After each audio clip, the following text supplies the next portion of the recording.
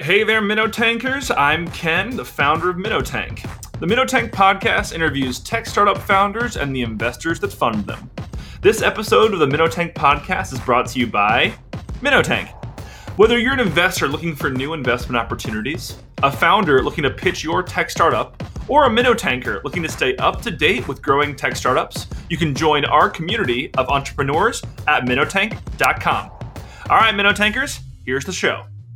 Hey there, Minnow Tankers. This is Ken, and I have Tim Friess, partner at Protected Technologies Capital and co-founder at the Tokenist.io. Tim, thank you so much for joining us on the Minnow Tank podcast. Thanks for having me, guys. All right, Tim, so instead of me trying to explain all the things that you do, why don't you tell us a little bit about what you do and tell us about how you became an investor? Sure. So I'm a private equity investor.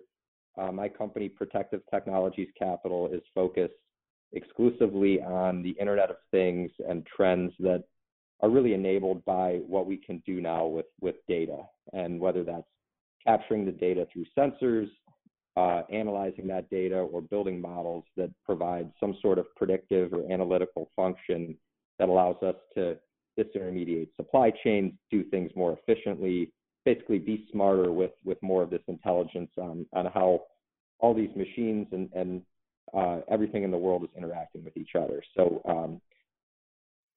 and then also a focus on fintech, as a lot of people describe it, really using technology to make investing more efficient. And that's really what we best is focus on press releases and topical content around using tokenization, smart securities, and blockchain technology to make the whole investing ecosystem work more efficiently and really open up access to more investors and more asset classes than traditionally has been accessible with the current financial services structure.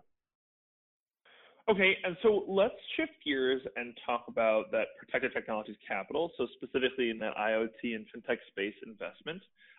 So talking about, your portfolio, talking about what kind of check sizes you guys write, what stages do you like to see when you invest through PTC, and tell me a little bit more about that.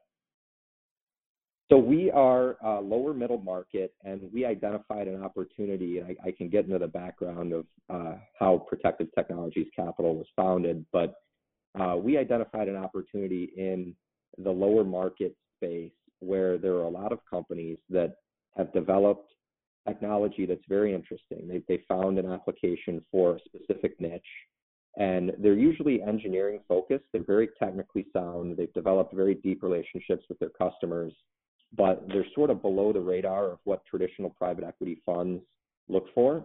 And one of the reasons is that $3 million or even $2 million EBITDA level is kind of the threshold where if you're doing a leveraged buyout, you can get a cash flow based loan to finance part of the transaction.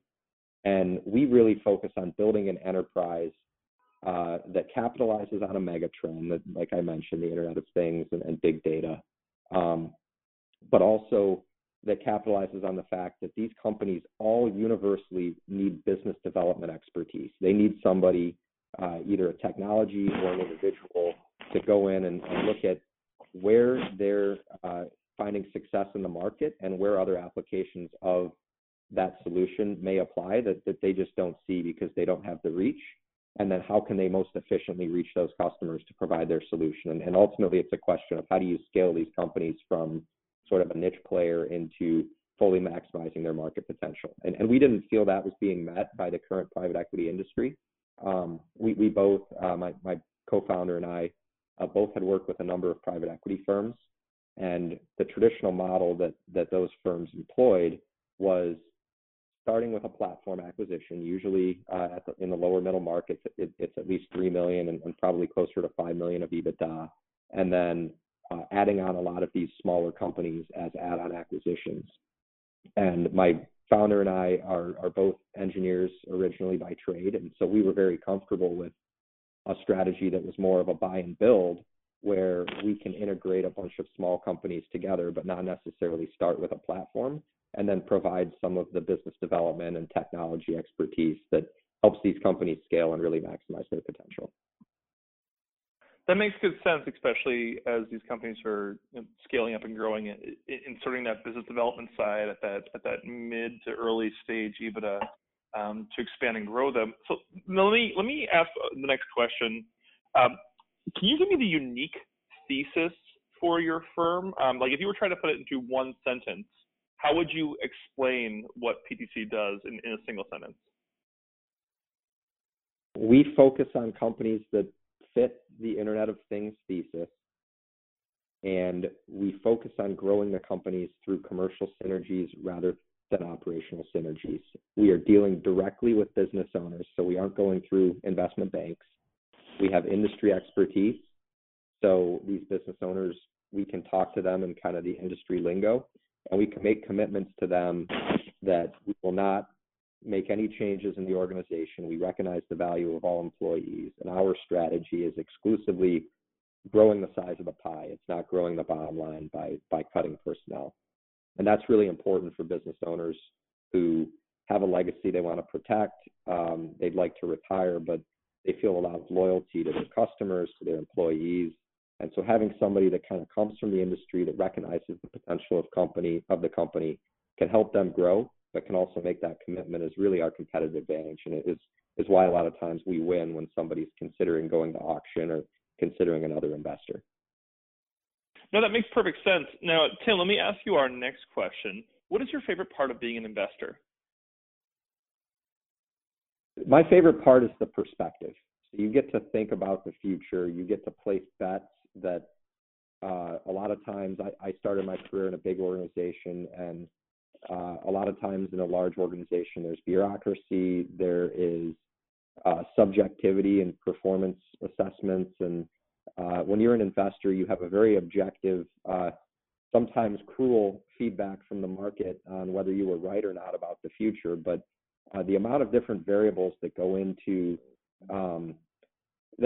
trying to predict where something might go is almost infinite. And so if you're intellectually curious, it allows you to kind of be a vacuum of information and then try to synthesize that into a concrete thesis. And to me, that's just a very stimulating way to spend my time. And it's also fun as a private equity investor to be able to help other people realize in your success. So we often give stock options to the employees at companies. A lot of our founders that we purchase companies from choose to leave a portion of their the purchase consideration as a co-invest. And so those guys get to realize success down the road. And to me, that's really rewarding. Right. That perspective is really interesting because I think a lot of the investors that come on the Minotank podcast talk about their favorite part is actually almost never have we heard someone say the windfall of capital when you make a really good bet. It's always about the experience, the life, the opportunities it affords you as an individual to really learn and expand your own horizons. So it's great to hear from you from the PE side as well. So let me ask you a fun question. It's not a required question to answer. It's usually pretty hard. But what is the best investment you and your firm has ever made? So the best investment was, and this is my former investing life, but it was an investment in a wind energy technology company that I was confident in my thesis, but it wasn't being borne out in the market. And I made a small investment, and then I made another small investment, and the investment was really going against me. And it got to the point where it was really, I could cut my losses or I could double down at a really attractive price. And I re-examined the thesis, and my philosophy on investing is you need to have a thesis on what the catalyst will be, and then you need to be intellectually honest as the results come in on whether the thesis is being borne out. And in this case, the thesis didn't change, and I just felt the market wasn't recognizing the future potential. And so I really made a big bet at what ended up being the lowest point in the market, and it ultimately ended up being a over 20x return. And it really, the investment itself wasn't hugely material to our results, but the lesson of the flip side of that as well, of being able to cut your losses or being able to let a winner run. Sometimes for me, it's harder to let a winner run when you've maybe got a 3x return and that could be really interesting, versus just knowing that the thesis still has potential. And so that was a good lesson for me earlier in my career. So I want to dig into that a little bit more, Tim, because whenever we have investors on the Minotank podcast, we love to ask about advice. And I think you just gave us a really good nugget, but let me go ahead and bait that a little bit more and see if there's any other advice you're willing to give us as someone who invests in startups and on the PE side, purchases or does buyout orders. Is there any other advice you could give to someone who might be looking to get into startup investing on a broad-based scale? Yeah, I think, and I'm an engineer originally, so I'll use a Thomas Edison quote, but there's a quote that gets repeated often about how Thomas Edison didn't fail 1,000 times. He learned 1,000 different ways to not make a light bulb. And I think as you're doing investing in whatever asset class you're investing into, you obviously don't want to lose money. Sometimes you will, sometimes you won't. I think anybody that tells you they've never lost money is probably being either disingenuous or not taking enough risk. But I think being willing to do the work and follow a process that maybe 9 times out of 10 doesn't result in an investment, but not feeling like you're wasting your effort doing that work is really important. And I would give that advice to people that keep a file on everything, understand your process, and know that even if the ultimate decision is a no-go, that work you've done is worthwhile experience. And when you ultimately do make investments, the foundation that experience gives you a better chance for the investments, the stakes you do put in the ground to be successful. I think that's a wonderful mentality. A lot of people talk about, creating a thesis and sticking to it, and also placing segmental bets. One of our investors made a suggestion that you play something like fantasy football, and instead of actually, participating in the market just yet, you start doing it for 1 or 2 years beforehand. And you say, if I would have put this in at this valuation, what would it have returned me? Which is quite interesting. And it's an interesting way to go about it. So let me ask you our next question, which is, how do you find new deal flow and investment opportunities?